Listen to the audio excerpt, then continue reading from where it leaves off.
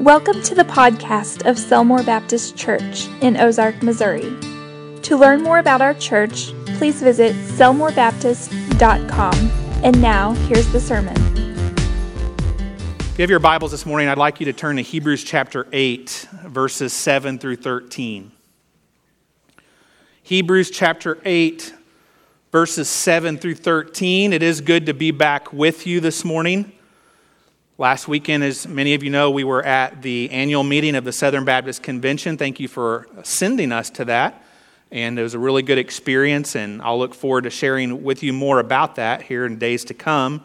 But I also want to thank Brother Randy for filling in last week. I listened to the sermon online, as you can do anytime. Go to selmorebaptist.com and catch up on our sermons if you miss one. He did a great job, and I'm very thankful for him. Well, today is Father's Day, and so happy Father's Day to all you dads out there. To all you men who love your wife as Christ loved the church, who care for your children and raise them to fear the Lord, who work hard to provide for your family, we appreciate you and we honor you today. Godly dads are so important, not only to the family, but to the church and to the nation. Being a dad is not an easy job. It is a vitally important one, and we thank God for all of our men. Along those lines, a father and son went fishing one day, and after a couple hours out in the boat, the boy suddenly became curious about the world around him, and he asked his father, "How does this boat float?" The father thought for a moment, and he said, "I don't know, son." The boy returned to his contemplation, then he turned back to his father, and, "Dad, how do fish breathe underwater?" And again, the father replied, "Son, I don't know." Well, a little bit later, the boy asked his father, "Why is the sky blue?" And again, his dad said, "Son, I really don't know." And worried that he was going to annoy his father, he says, "Dad, do you mind me asking you all these questions?" And the dad said, "Of course not, son. If you don't ask questions, you'll never learn anything." How many know that we have a Father in heaven who never minds us asking him questions? And unlike us earthly dads, our Heavenly Father does have all the answers. And we find those answers in his word. So let's turn our attention now to today's text. In our passage this morning, we're going to talk about the primary way that our Heavenly Father has historically related to his people, and that is through what we know as covenants. A covenant, in the most basic terms, is a legally binding agreement between two parties. There are several examples of covenants found in the pages of Scripture between God and various individuals, such as Adam and Noah and Abraham and David. But the two overarching covenants that we find are the Old Covenant, what we often call the Old Testament, and the New Covenant, or the New Testament. Now, the Old Covenant was God's covenant with the nation of Israel. The terms of that covenant were that if Israel obeyed God's laws, including the various elements of the sacrificial system, that God would bless Israel, that he would multiply them, that he would protect them, and that he would bring them into fellowship with himself. In contrast, the new covenant is God's covenant with all people from every tribe and tongue and nation. The new covenant replaces the old. The terms of the new covenant are that anyone who repents of their sin and believes upon the Lord Jesus Christ, his death on the cross as the payment for their sin, his resurrection from the dead, and then calls upon his name, shall be saved. They shall have eternal life. One of the main points that the writer of Hebrews makes in this book is that the new covenant is better than the old covenant. The last verse we looked at 2 weeks ago was chapter 8 and verse 6. It clearly says that he, Jesus, is the mediator of a better covenant, which was established on better promises. Now, it may seem obvious to us that the new covenant is better than the old, but if you are a Jew or a Hebrew living in the first century, Christianity is brand new, and the new covenant is, brand new. And your people have been under the old covenant for thousands of years, and that's all you've ever known. And you can see why some might say, we feel more comfortable with the way we've always done it. Now, none of us in this room would ever say those words. Maybe other people would.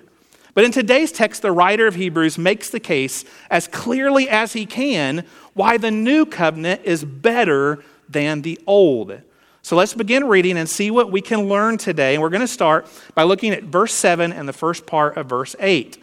Here's what the writer says. He says, "For if that first covenant had been faultless, then no place would have been sought for a second. Because finding fault with them," he says, and we'll stop right there. Here's the first point this morning. The old covenant was flawed because it was based on outward conformity. Verse 7 says that the first or old covenant was not faultless. In other words, it was not without defect. Now, does this mean that the old covenant was bad? No. The old covenant was designed by God. It was instituted by God. It was very good for the time and purpose it served. But the fact of the matter is that the old covenant was never meant to be permanent. It was designed to point to a coming Messiah and to serve as a preview of a new and better covenant to come. In truth, the old covenant could not be lasting or permanent because its whole premise was outward conformity. Obey these rules, follow these commandments, offer these sacrifices. And because humans are sinners by our very nature, there's no way that anyone could keep the terms of the old covenant perfectly. This is what verse 8 implies when it says that the fault with the old covenant was not in the one who made the covenant, but with them, it says, meaning the Israelites. In other words, the weakness in the old covenant was not God. Let's make that very clear. God always keeps his end of the deal. God always keeps his promises. He is always faithful. No, the flaw in the old covenant was the other party, the Jewish people. And lest we be too hard on them for not keeping the terms of the covenant, we need to remember that if we had been in their place, we would have broken it too. Because we all have a sin nature. And as fallen creatures, we understand there's going to be times we mess up. In our sin nature, tragically, there's going to be times that we disobey God, that we break the conditions of the covenant. And this, by the way, is why the sacrificial system was built into the old covenant. It was an acknowledgement by God, by the covenant maker, that no human could keep the covenant perfectly. And so restitution would have to be made over and over and over again by bringing animals to the priests for sacrifice as payment for sin. This arrangement between God and man went on for a long time, but God never meant for it to last forever. It's like this. When Rachel and I first got married, we lived in a very small duplex near Southwest Baptist University. Did we view that as our dream home?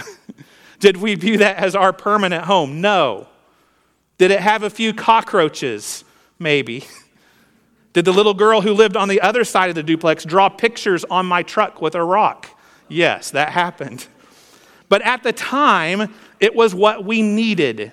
It was close to campus. It was cheap. It was a good place for us to live. It prepared us for future homes, and that we learned certain things. Like when you hang things in drywall, do you all know you have to use a drywall anchor or they come crashing to the floor in the middle of the night? You would think we would know that, wouldn't you? But we didn't. We were young and green. But we understood from the beginning that place wasn't going to be our permanent home, but it was good for the time being. In like manner, the old covenant was good for what it was intended to be during the time period in which it existed. But God never intended the old covenant to be his permanent contract, if you will, with his people. Rather, it was meant to point to something and to prepare us for something much, much better. The next set of verses we'll read are a quotation from the prophet Jeremiah, who prophesied of a much better covenant to come. Look at the rest of verse 8 through verse 10. "Behold, the days are coming, says the Lord." Now, these are the words of Jeremiah. Jeremiah chapter 31. "The days are coming, says the Lord, when I will make a new covenant with the house of Israel and with the house of Judah, not according to the covenant that I made with their fathers in the day when I took them by the hand to lead them out of the land of Egypt, because they did not continue in my covenant and I disregarded them, says the Lord. For this is the covenant that I will make with the house of Israel after those days, says the Lord. I will put my laws in their mind and write them on their hearts, and I will be their God, and they shall be my people. Here's how we summarize this. Here's the second point. The new covenant is favored because it is based on inward transformation. Not outward conformity, but inward transformation. The writer of Hebrews wants his readers to understand here that this concept of a new covenant is not a new idea. It's not something that he came up with or that the apostles came up with. It's not a modern invention. It's ancient. And so what does he do? He quotes to the Hebrews from one of their own prophets. And not just any prophet, but one of the most well-known, well-respected, most venerated prophets in the history of the Jewish people, the prophet Jeremiah. And what did Jeremiah say some 600 years prior to this moment? We see it there in verse 8. Behold, the days are coming, says the Lord, when I will make a what?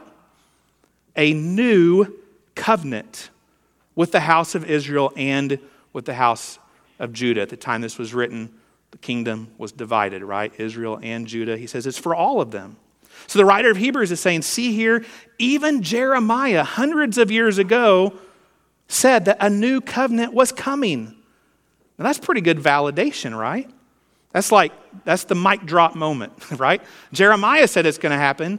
And if you're a Jew, if you're a Hebrew, are you going to argue with Jeremiah? I don't think so. And so that's a wonderful point to him to bring out. But we're still faced with the question, what makes the new covenant better than the old? Jeremiah tells us in verse 9, the new covenant won't be like the old covenant that the Israelites ultimately broke and disregarded. That's because the new covenant isn't a covenant based on outward conformity written on tablets of stone.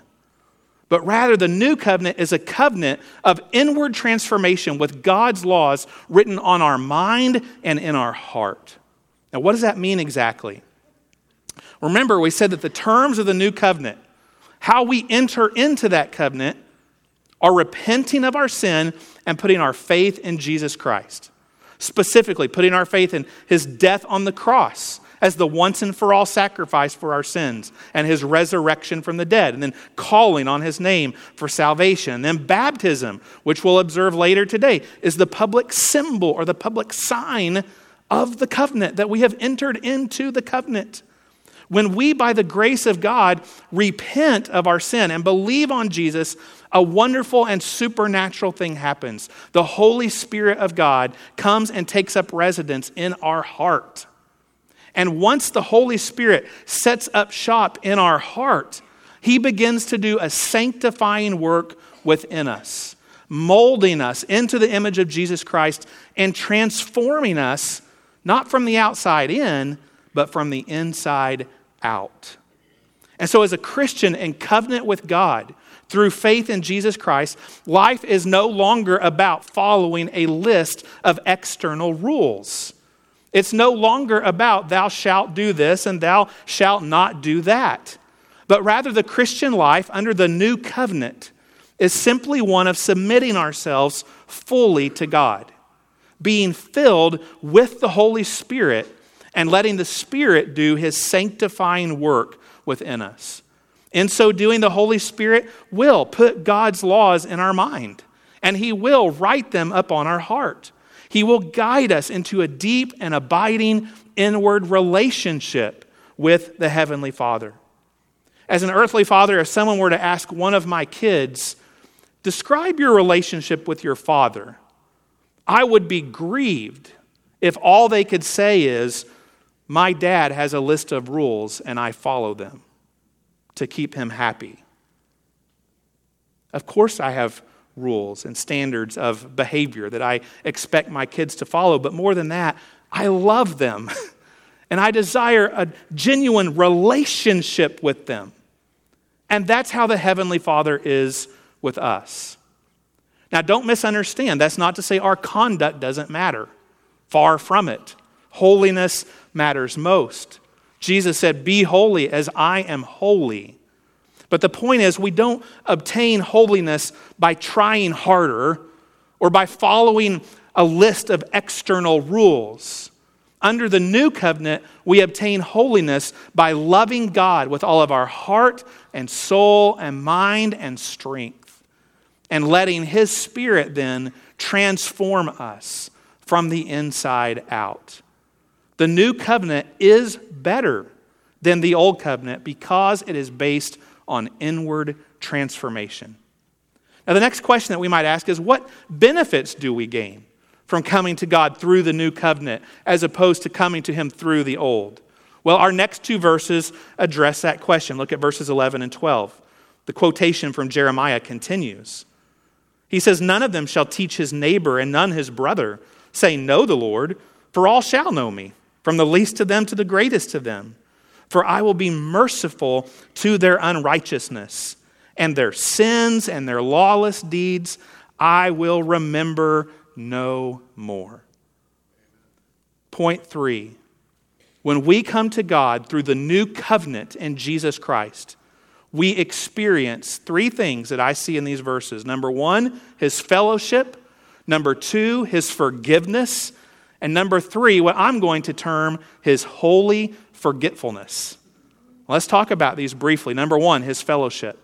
Verse 11 says there's coming a day for God's people when it will be unnecessary for us to teach our neighbor or to teach our brother or to teach other people to know the Lord. Why? Because it says we shall all know Him. From the least to the greatest, we shall be in perfect fellowship with the Lord. Now, obviously, this is talking about a time yet in the future when the kingdom of God has been consummated. All of those who abide in the kingdom will fully know God. We will see Him face to face. And in that day, there will be no need for evangelism. There's no mission trips in heaven. They're not necessary because we'll all know the Lord and we'll all be in perfect fellowship with Him. Now, that time is not yet. For now, our duty as assigned to us in the Great Commission by our Lord is to tell as many people about Him as we possibly can, to make disciples of all the nations so that all the peoples of the world may experience this perfect fellowship and this perfect knowledge of the Heavenly Father. As Christians, we look forward with anticipation to the day when our faith will be sight, when missions and evangelism will no longer be necessary, because in that eternal kingdom, all will know the Lord. The second thing we see is that when we come to God through the new covenant in Christ, we experience His forgiveness. Look again at the first part of verse 12. It says, "For I will be merciful to their unrighteousness." Did you know that when we come to God through faith in Jesus Christ, He extends mercy to us, and that He forgives all of our unrighteousness, all of our sins, past, present, and future. 1 John 1:9 says, if we confess our sins, that He is faithful and just to forgive us our sins and to what? Cleanse us. To cleanse us from all unrighteousness. The Bible says that what each of us deserve because of our sins is death and hell. But by grace and through faith in Jesus Christ, God extends mercy to us, not giving us what we deserve, but imputing to us the righteousness of Jesus Christ and granting to us eternal life. God is so very good. He is so merciful. He is so forgiving. The psalmist says, the Lord is merciful and gracious, slow to anger, plenteous in mercy. And aren't you glad about that? He is a forgiving God. And then not only do we benefit from His forgiveness, but with that, number 3, we benefit from His holy forgetfulness. The end of verse 12 says, their sins and their lawless deeds I will remember no more. You see, not only does God forgive our sins, but He intentionally chooses to forget our sins. In the eyes of God, once our sins are forgiven, they are divinely erased forever and ever. Now, the Bible uses a number of metaphors to communicate this truth.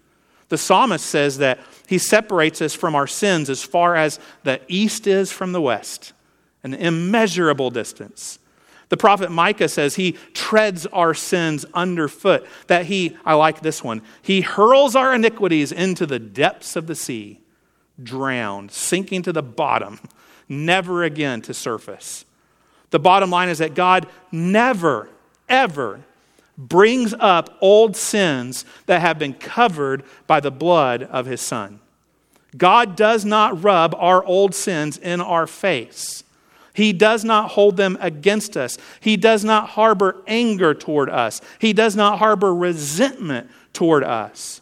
Those sins are gone. They are forgiven. They are forgotten when we come to him through the blood of Jesus Christ. Now, man has a hard time forgetting, don't we? We have a hard time forgetting the sins that have been committed against us. Sometimes we have a hard time forgetting the sins that we've committed. We have a hard time forgiving others, and especially we have a hard time sometimes forgiving ourselves. But God does not. And what we must realize is that any time that the shame of our old sins begins to reemerge in our heart and in our mind, that if those sins have been confessed to the Lord and forgiven, and we feel any kind of shame or guilt over them, that's not of God. That's of the evil one. That's of the devil digging up old bones that have long since been buried and put away by our Lord. And when that happens, when Satan reminds us of who we used to be and what we've done in our past, we need to remind him and ourselves that we are a new creation in Christ Jesus. That those sins have been covered and paid for by his blood, and thus they have been forgiven and forgotten by the only one who matters, and that is our Father in heaven. Praise God for his fellowship, for his forgiveness, and for his holy forgetfulness. Now let's close with one more important truth that we see in verse 13. It says, "In that he says a new covenant, he has made the first obsolete. Now what is becoming obsolete and growing old is ready to vanish away." Final point this morning, the very fact that there is a new covenant means that the old covenant is obsolete. The writer of Hebrews is telling his readers as clearly as he knows how, quit flirting with the old covenant. Quit trying to go back to it. It's gone. It's obsolete. It's ready to vanish away. It's been replaced by something much better.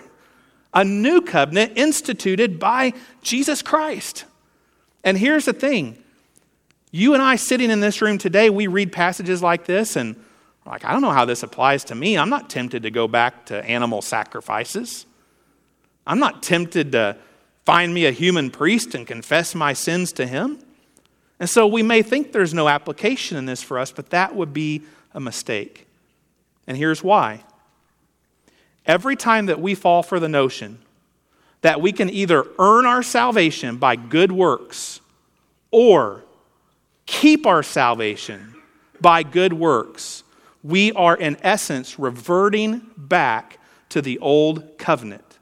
We are reverting back to law, back to a system of external conformity rather than a system of internal transformation.